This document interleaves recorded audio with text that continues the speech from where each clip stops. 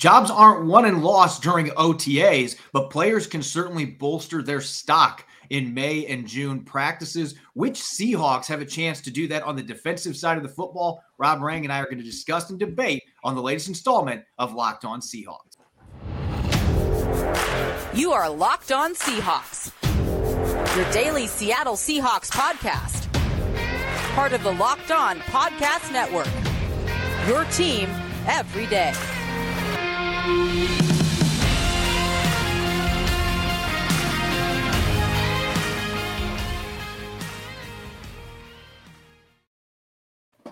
Greetings, 12. This is Corbin Smith, your host for Locked On Seahawks. Joining me for our Wednesday episode, my co-host in crime, Rob Rang. Thanks for making Locked On Seahawks your first listen 5 days a week. As always, we greatly appreciate it. Jam-packed episode coming your way. We're going to continue a two-part series. Yesterday, we looked at some breakout candidates on the offensive side of the football to watch during OTAs. We're going to flip to defense and look at some breakout players on that side of the football. Plus, we'll be looking at off-ball linebackers, the Mike and Will off-ball linebackers for today's episode. So without further ado, let's get to it. Now for your lead story here on Locked On Seahawks. A monumental figure in Seahawks history has passed away. John Thompson, the first general manager in franchise history, passed away on Tuesday. His son Mike reported the news. He was 95 years old. And for a lot of our younger listeners, this may not be a name that rings a bell, but John Thompson, not only a significant part of Seahawks history, Rob, this is a guy that was in the NFL for more than 30 years. He helped orchestrate the Purple People Eaters of the Minnesota Vikings, built that roster in the 60s into the early 70s, and he was involved with collective bargaining before he ended up taking this job with the Seahawks in 1975, helped pick the team name and the colors. So this was a big-time figure in Seahawks history that helped get this franchise on the road and obviously turned it into a pretty successful one. You can thank him and the people that really built this franchise from the outset. Yeah, the Nordstrom family, the Jack Patera as head coach. They're monumental in the heights that the Seahawks have reached since that time. I think that with John Thompson, the Seahawks as a franchise were born, of course, in 1976, and that is the year that I was born as well. So I can't sit here and tell you that I have all of these memories of John Thompson, Patera, and the early days of the Seahawks as a franchise. But at the same time, I think that the legacy speaks of it's for itself. I mean, you just mentioned the fact that he was critical in the Seahawks choosing their colors, blue and green and silver. The fact that he was the one who kind of presided over the fan-based movement to name the club the Seahawks. Of course, there is no other professional sports team that's named that. And then the Seahawks, at least according to reports, including one from Bob Condotta, Seattle Times, kind of illuminated this whole point that the franchise that later became known as the Seahawks, they had some kind of internal ideas of what they were going to name their football team. And they opened it up to fans, and the Seahawks was a name that was submitted. And I think that it was such a perfect name. I mean, because it does, as a quote, I believe that you have for us, is going to explain, it does talk about the, just kind of the aggression of a predatory bird. And of course, the local Pacific Northwest kind of ties, the Native American, indigenous people kind of ties to all of those things that, just kind of become embodied with the name, the Seattle Seahawks, and the fact that they were Super Bowl champions when, fortunately, Mr. Thompson was around during that time, and to be able to still be a Seahawk fan at that point, I think that this is a fitting tribute here that we, even though there's a lot of Seahawk fans out there now that don't know, who he is. John Thompson was a great man in Seahawk history, and as you said, in NFL history as well. Yeah, as you mentioned, there were some team names, some mascot names that were being talked about internally, but Thompson was one of the leaders that presided over a fan vote where they had a poll, and fans were able to throw out their names, and the Seahawks ended up being the one that they picked. And there's a quote that jumps out to me that was from John Thompson when they were announcing the name in 1975 that the Seahawks indeed were going to be the Seahawks. He said, "Our name shows aggressiveness, reflects our soaring Northwest heritage, and belongs to no other major league team. The fans did suggest the name. It was not one of our original working selections." So again, you want to be a general manager that really gets the fans on your side for a franchise that's an expansion franchise. Let the fans feel like they are involved in this process. And that's what Thompson and everybody else that presided over the start of this football team ended up doing. And then they picked the colors that were so different from any other team out there with blue, green, and silver. It ended up being the perfect fit in terms of mascot and the jersey colors. You have plenty of fans out there that wish the Seahawks would go back to those colors instead of the ones they changed to at the turn of the century. They're going to be bringing back their throwbacks next year, thankfully, have a chance to see those silver helmets in 2023. But some other things that Thompson accomplished, aside from just picking a team name and the color scheme for the Seahawks, he hired Jack Patera, as you mentioned, coach of the year in 1978. Remember, this is a team that was an expansion team that was terrible, won 2 games in 76. They were 9-7 2 years later, knocking on the door of the playoffs. So Patera got coach of the year. The Seahawks made a very good selection for who was going to run the franchise on the sidelines to start. Even though they weren't competitive the first couple of years, that was a really good hire by Thompson. And look at some of the players that were drafted during his time with the team as well. They got Steve August as their first-round pick, had some really good players they selected in the late 70s and early 80s, and that built that foundation for the teams in the 80s that Kenny Easley and company were leading to the postseason, almost got to the Super Bowl as a surprise in 1983. So maybe not a name that fans are overly familiar with, but he was one of the architects that really brought this franchise along early, allowed this team to be competitive pretty early on in its infant years, so to speak, as a franchise. And so there's a big passing, a monumental passing for the Seahawks when you look at the history of the organization. Yeah, no question about it. And as you mentioned, I mean, he hired Jack Patera, who was coach of the year. Pete Carroll's never earned that award. Thompson himself was named NFL Executive of the Year. A year later, John Schneider has never earned that award. So I think that again, that there kind of it's a little bit of a history lesson here to start off our show, but an important one just because of the fact that the Thompson was absolutely critical in the Seahawks becoming the elite franchise that they've become, frankly, just on and off the field. And I think that the small town kind of sticking to your Seattle area roots, just rings so true. I mean, this is a guy who was born and raised in South Bend, Washington. He went to the University of Washington. South Bend, for those of you who haven't had the opportunity to go to the beautiful little fishing village that it is in Pacific County in our state. I mean, it is not a big bustling city. And to see a man like Thompson go from a small town like that to the heights that he did, not only with the Seahawks, but in the NFL as a whole, and the Minnesota Vikings, where he kind of cut his teeth, where he and Jack Patera helped build that, and Bud Grant, of course, as well, helped build that great Minnesota defensive line. I mean, it's almost like he understood even then what actually was going to win consistently in the NFL, and that is defensive line talent. And it's this, in my mind, kind of the perfect segue, because we had talked previously, Corbin, that we were going to be breaking down defensive breakout players, and Jack Thompson already knew that so many years ago. Yeah, as you mentioned, we're going to be going to our defensive breakout candidates in a moment, but to close it out, our thoughts and prayers go out to all family members and friends of Jack Thompson. Again, a big loss for not just the Seahawks, but the NFL community, a guy that dedicated his life to the league. He did a lot of great things, a lot of different hats that he wore during his time in the NFL as well. Very multi-talented individual. Our thoughts are with his family and friends during this difficult time. Coming up, we're going to be looking at defensive breakout players. We looked at offensive players yesterday. Who do Rob and I think have a chance to really stand out in OTAs and minicamp and take that momentum into the 2022 season? Find out when we return here on Locked On Seahawks. Before we get to our breakout defensive players, I want to talk to you about a product my wife and I use literally every day.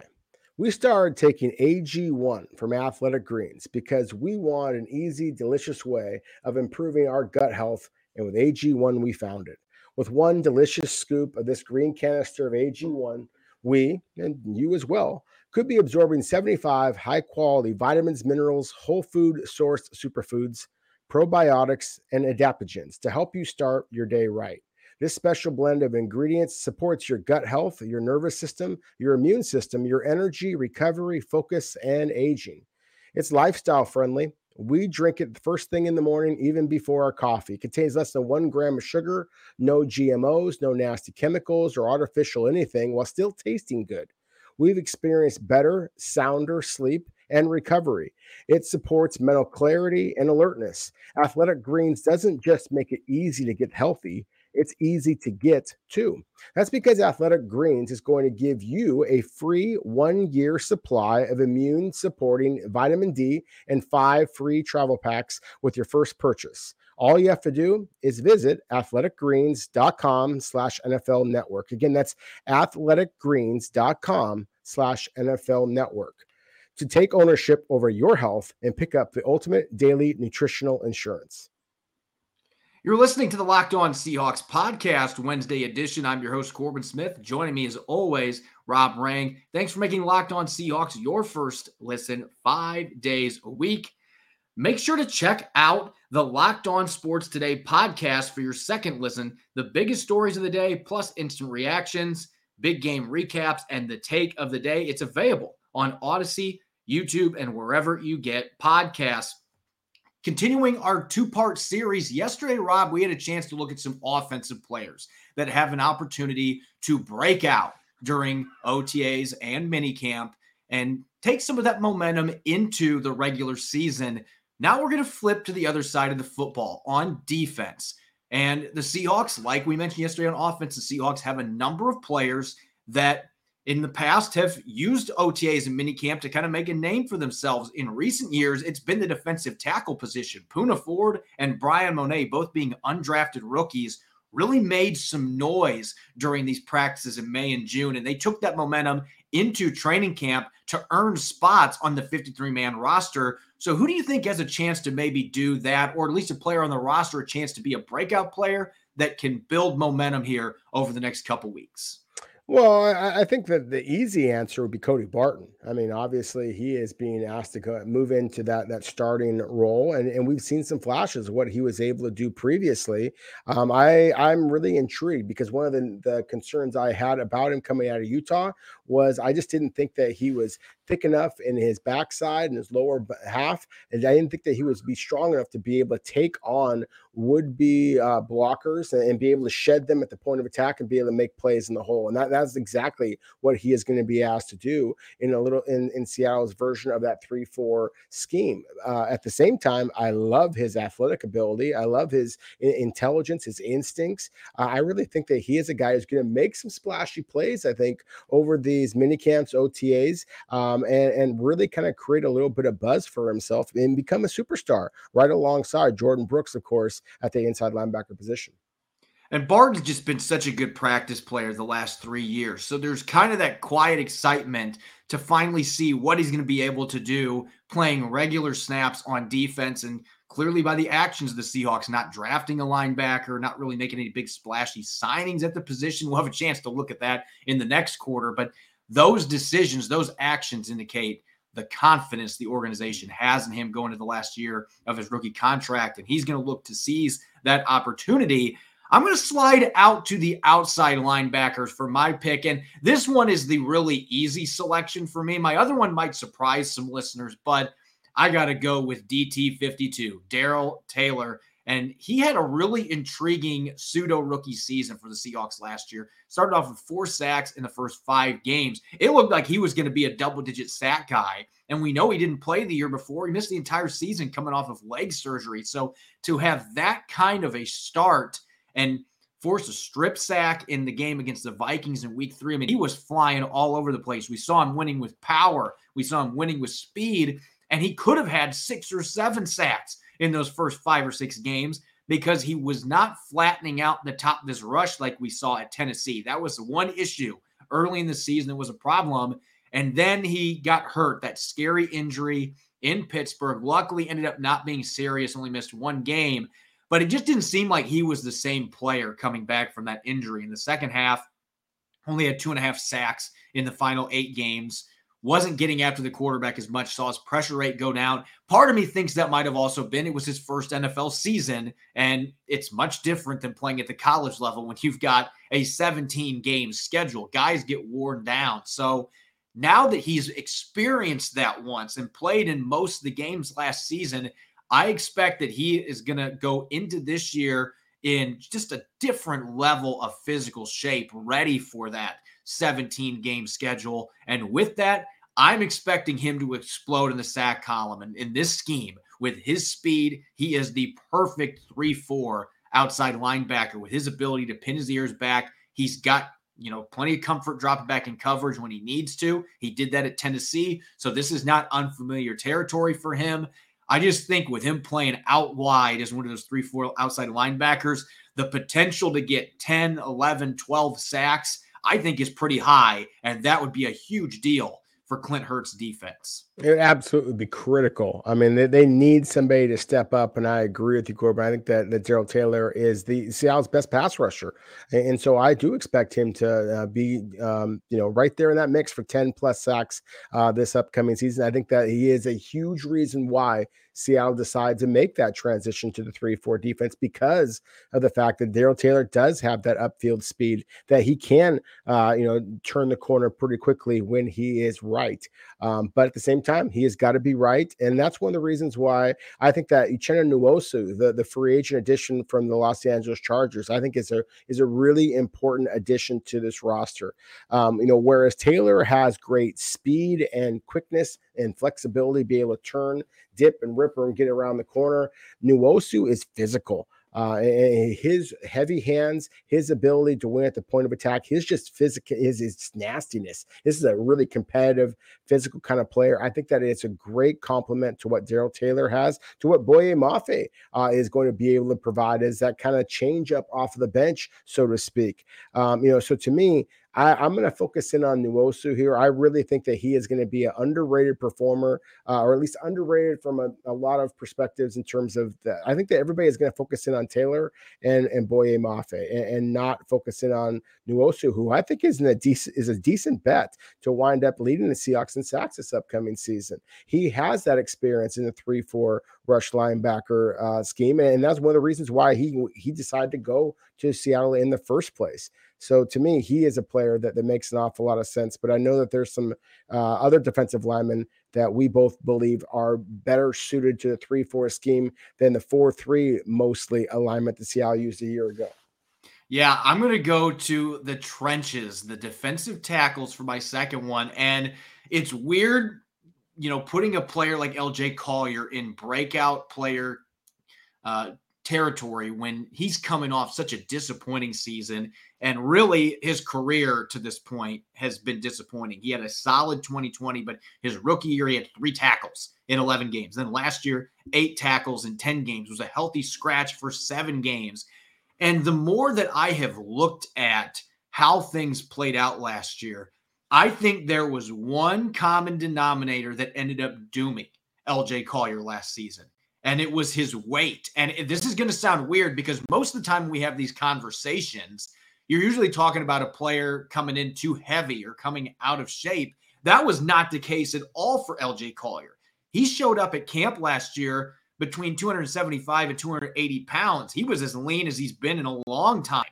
Really great physical shape, but they were playing a lot of snaps with him reduced inside, and at 275 pounds range, he was getting blown off the football. He just didn't have enough weight. He wasn't thick enough. He wasn't powerful enough, and he didn't have enough burst. He's never going to have enough burst to be a true edge guy in the NFL. And so I'm looking at it this way after seeing him on Monday, the first OTA. He looks like he's about the same size he was coming into the league now, in that 290 to 295 range.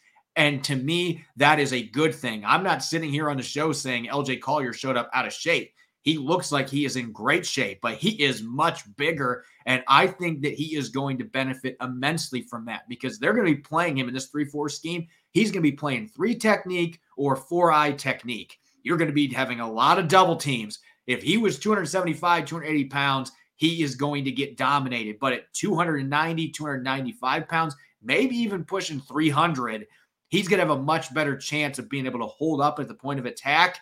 And he still looked like he had plenty of burst to me. I don't think this is a guy that losing 15, 20 pounds suddenly makes him a speed demon. But at 295, 300, he can still move really well with his defensive end background. To me, that is the right size for him to be. This is a great scheme for him. And I think we could see a bit of an awakening from him going into his final year in his rookie contract, playing in this scheme, even though his role is not going to be all that different. I just think at the size that he's going to be playing at, he's going to have a much better chance to be successful playing as that heavy-handed pass rushing interior defensive lineman rather than trying to be a defensive end when the athleticism and the burst just wasn't there. Exactly. You said it, heavy-handed. He's got long arms. The same kind of questions I mentioned before about Cody Barton being a little bit light in the posterior. LJ Collier is not light in his lower half. He is very powerful. And Pete Carroll kind of talked about it, Corbin. He said that, that LJ Collier was like flexing. I mean, I think he was kind of referring to the greater size that Collier has. I 100% agree with you. I think that Collier is a terrific fit in the 3-4 defense. I think that he is going to carve out significant playing time, not because he's a former first-round pick, because I think he's going to earn it. I think that his size, his physicality, his versatility along the defensive line, I think that he is catered perfectly built for a 3-4 scheme, and he is going to be able to hold up some of those blockers. He's not a guy who's ever going to be a big-time sack guy. He doesn't have that quick twitch. He never did. But at the same time, he is strong. He does not get pushed back. Anybody who remembers that, that opening game against what was New England Patriots, I believe, where he made the play. I mean, he was the guy that pushed them back and was able to kind of create that play. That is the kind of thing that LJ Collier can do very well. And that's what the 3-4 alignment is going to ask him to do much more often than something where he was asked to penetrate and be a quick twitch kind of guy off the edge. That's just not his game. He is better suited to this. I think that the Seahawks are going to be a lot happier with his production this upcoming season. And I'm just going to bring it up one more time. I mean, I don't know what his weight was in 2020, but he was lighter last year. He showed up in that 275, 280 range, and maybe that's what the Seahawks wanted him to do. I'm assuming that's what they advised him to do. And it just didn't work. He is better suited to be heavier and play with a thicker frame. That plays into his strengths. And so for that reason, I think that there's a lot of potential here for him to make some noise this year. Maybe it's a Rashad Penny year 4 type rebirth, and maybe he's one of those guys that it just every other year really turns it on, because I thought he played fairly well in 2020, but they're going to be banking on him to be a guy that can at least be a situational rusher at defensive tackle that can do some damage, collapse the pocket, get some pressure on quarterbacks. And if he's able to do that, he can have a nice bounce back season. These next few weeks are going to be big for him, trying to carve out a role after last year ending up in the doghouse and not really having a role for this team for a good chunk of the season.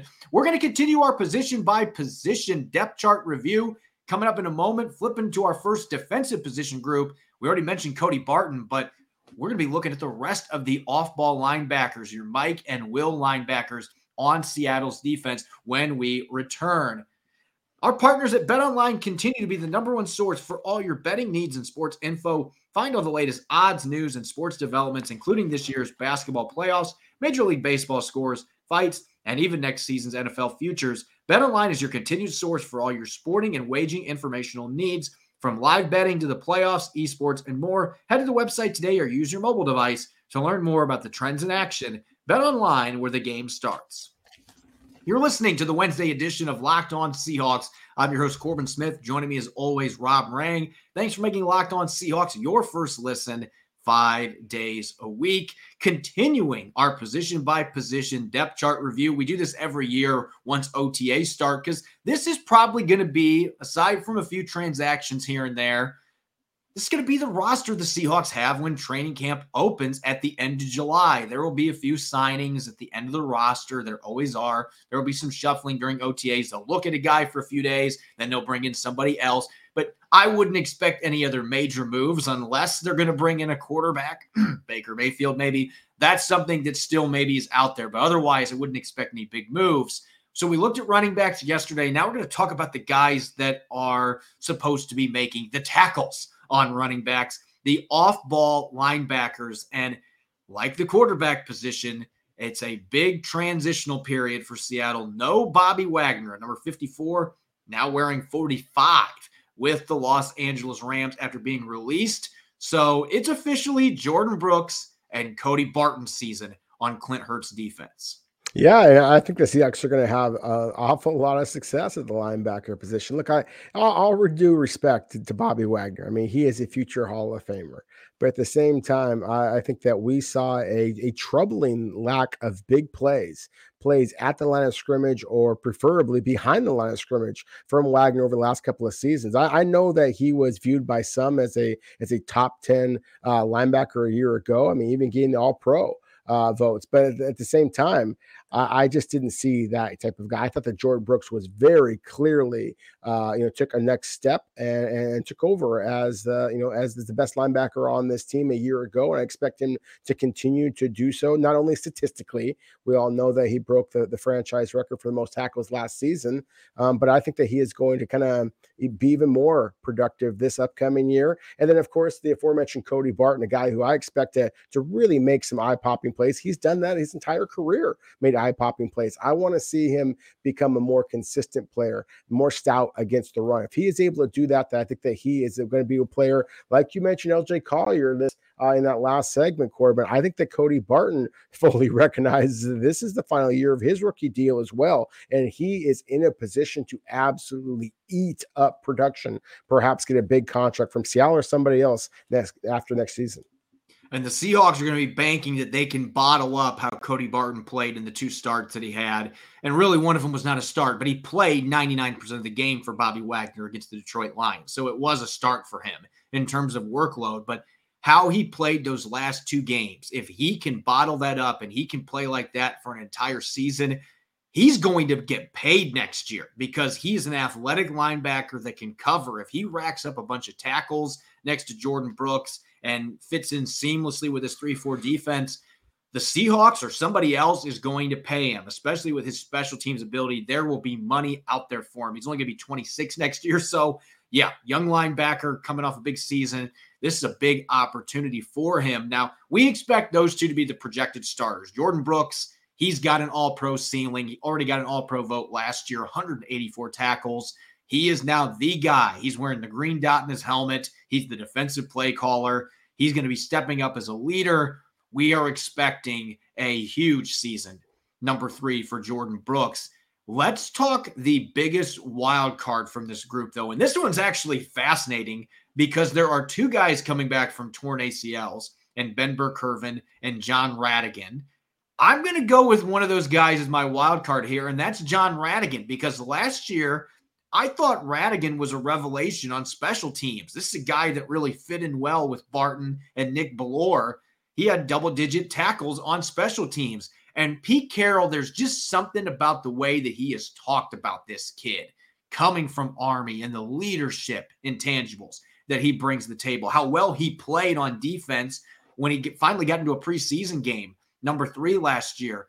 There's just something about the way that Pete Carroll's talked about him that tells me if he can get back healthy from his torn ACL, I've been told he's way ahead of progress. I don't know if that means he's got any chance to be ready for the start of the regular season, because he did tear that ACL back in December, so much later than Burr-Kirven. But with his special teams ability, a really good athlete, great head on his shoulders, he could be a guy that could be somebody to keep a very close eye on, who down the road could be playing some snaps on defense at either the Mike or Will linebacker spot for the Seahawks. Yeah, a good football player and a good player to highlight here in terms of wild cards. I mean, as you mentioned, coming off the ACL, and at the same time also is a very good football player. He has a frame that I think lends itself pretty well to the 3-4 scheme. Whereas Tanner Muse, the linebacker that I'm going to highlight here, I don't think has the same kind of frame. I mean, 6'2", 235 pounds, kind of a longer, leaner,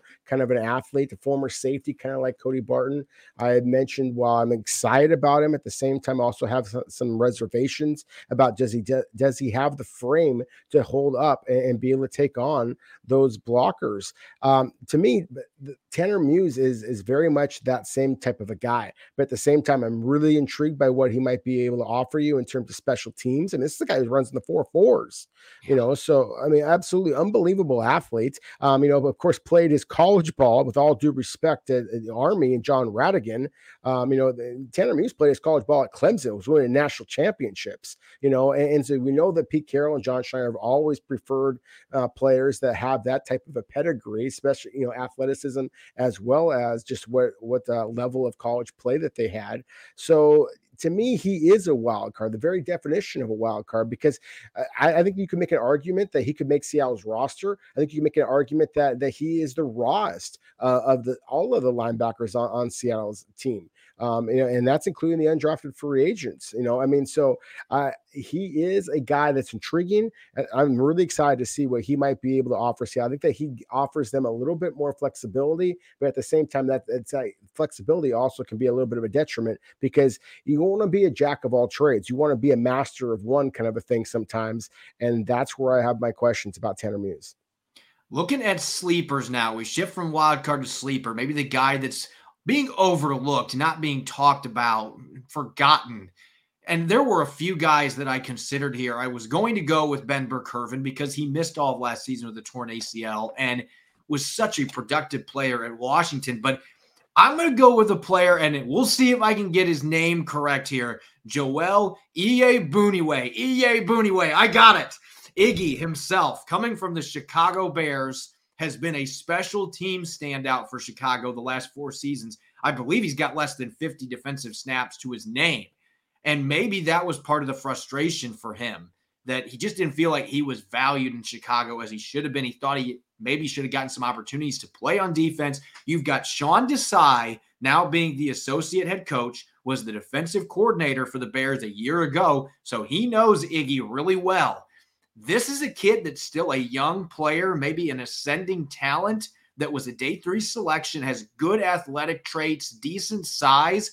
He might be another guy to keep a close eye on, because if Cody Barton somehow doesn't make things work how Seattle hopes he will, then maybe this is a situation where Iyiegbuniwe could come in and get some snaps and be a good fit because of that familiarity that he has with Sean Desai. Very well said, my friend. I mean, that's the thing. I remember back in the day when Mike Holmgren became the head coach, and Graham Puba of the Seattle Seahawks, and it seemed so obvious to me that he would trade for Matt Hasselbeck because he knew him in Green Bay. So the same thing here with Iyiegbuniwe and Sean Desai. I mean, the familiarity there, the fact that Seattle is doing a whole new scheme, you're going to want a guy who has some familiarity with your defense to be able to kind of coach up the rest of them. And, oh, by the way, Iyiegbuniwe is a terrific athlete as well.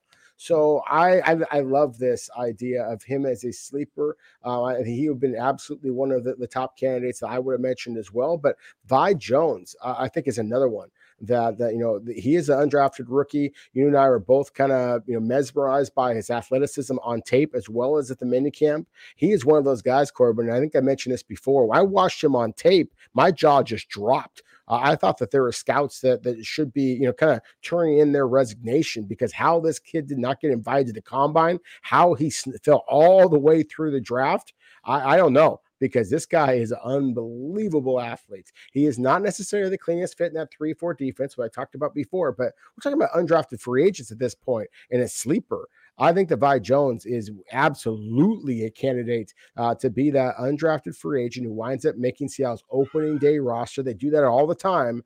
So to me, Vi Jones, along with it would be I butchered it that time. But I think that those are the guys that absolutely we should be talking about when it comes to the sleeper, assuming, of course, that you can pronounce their names. Yeah, that's the key. If you can't pronounce the name, you can't pick him as a sleeper. So today I'm going to pat myself on the back because I don't know if I'll be able to say his name on tomorrow's episode if it's mentioned, but I was able to do it today. So I'm going to stick with Iggy for now. And Vi Jones would have been one of my 3 possible selections there. I think there's a lot of sleepers in this group, and that makes it a fascinating one. And that leads to our last category here, our bubble candidate, the player that is squarely on the bubble. And like the running back position, I think that there are several guys that we maybe just mentioned that could be in this group. I'm going to go with a local kid, though, that got cut last year. And a lot of times when that happens, you don't get any other opportunities. And yet Lakeem Williams is right back with the Seahawks. And this guy is one of the strongest linebackers, pound for pound, that I have ever seen. The video is on Seahawks Twitter. Watch this guy squat. I think he had 2 small houses on the bar, and it was simply mesmerizing. And he's a really good athlete, has played a little bit off edge before. He can cover. There's some blitz potential with him. I think he could be a really solid special teams player. So he has stuck with it. Last year, things didn't work out for him. Spent some time on the practice squad. Now, with Bobby Wagner being gone and some of the question marks, the guys coming off ACL injuries, if Lakeem Williams has a really good OTA and minicamp and builds momentum in the preseason, he is a sleeper when we're talking 53-man roster. And so I think he's absolutely a bubble guy. If some of the other players come back healthy, I just don't know that the numbers game will allow him to make the team. But unlike a year ago, I don't think it's a pipe dream for Lakeem Williams to be playing on Sundays for his hometown team. Yeah, I agree with you. I mean, and when you first mentioned hometown player, I thought, oh, he's going to steal my guy. And of course, you mentioned instead Lakeem Williams, who, because he is the athlete that he is, because he still has that untapped potential, at least in my mind, I think that he's got a little bit of a head start on my guy. And I say that kind of in quotes here. Ben Burke-Kirven, from the University of Washington, you kind of hinted at all the production that he had at UW. When Seattle selected him, I thought that he was kind of an odd selection for them. And I wonder if he is a guy I believe that he is a better fit in that 4-3 scheme. I think that you need to protect him. That was always what my biggest concern of him on his tape at UW, and certainly during his time in Seattle, even prior to the injury, was that I just didn't see a guy who was physically big enough to be able to take on blockers, shut them in the hole, and be able to make plays. And that is critical in today's game. Now, his instincts, his speed, that does translate well. And there's a lot of clubs out there that have that 3-4 defense, but also keep another really athletic linebacker to be able to kind of run and play coverage. And that's something that BBK can do, but he is going to have to prove that he is over that ACL. He is going to have to be Seattle's best linebacker on special teams. Something that he and Cody Barton have both been shown an ability to do. Nick Bellore as well over the last couple of years, but that is critical for BBK, I think, to make this roster this year. And so he is firmly on the bubble in my mind, even albeit that he is an all-American kind of a player from the University of Washington. And we both had him on the bubble a year ago before he injured his knee. Now, Bobby Wagner not being here maybe opens the door for him to have that roster spot, but he's going to have to earn it with some of the names that we just threw out there, some of the young guys like Levi Jones and Lakeem Williams that are on the roster that are hungry, that aren't coming off of severe knee injuries. So, yeah, he is going to be tested here over the next few months, and he's going to have to get back on the field. He's not doing anything right now at OTAs. They're not forcing the issue in May, but he's going to want to get out there soon to try to reclaim a roster spot because it's not guaranteed for him at this point. As always, thanks for making Locked On Seahawks your first listen 5 days a week. Make sure to check out the Locked On NFL podcast for your second listen. The schedule may be dark, but the NFL never stops, and neither does Locked On NFL. Get your insights and opinions from hosts, including Ross Jackson, Chris Carter, and Tony Wiggins, plus local Locked On NFL hosts repping all 32 squads. there's no offseason for real fans. So make sure you're subscribed to the Locked On NFL podcast on YouTube and wherever you get your podcast. You can follow me on Twitter at Corbin Smith NFL. You can follow Rob at Rob Rang. Check out Locked On Seahawks on Apple Podcasts, Google Podcasts, Spotify, and streaming 5 days a week, video form on YouTube. Coming up on our Thursday episode, Rob and I will be tackling your questions in our weekly mailbag segment, and we'll continue our position-by-position review, going back to the quarterback position, the biggest question mark for the Seahawks heading into the 2020 season. Thanks for listening in. Enjoy the rest of your Wednesday. Go Hawks.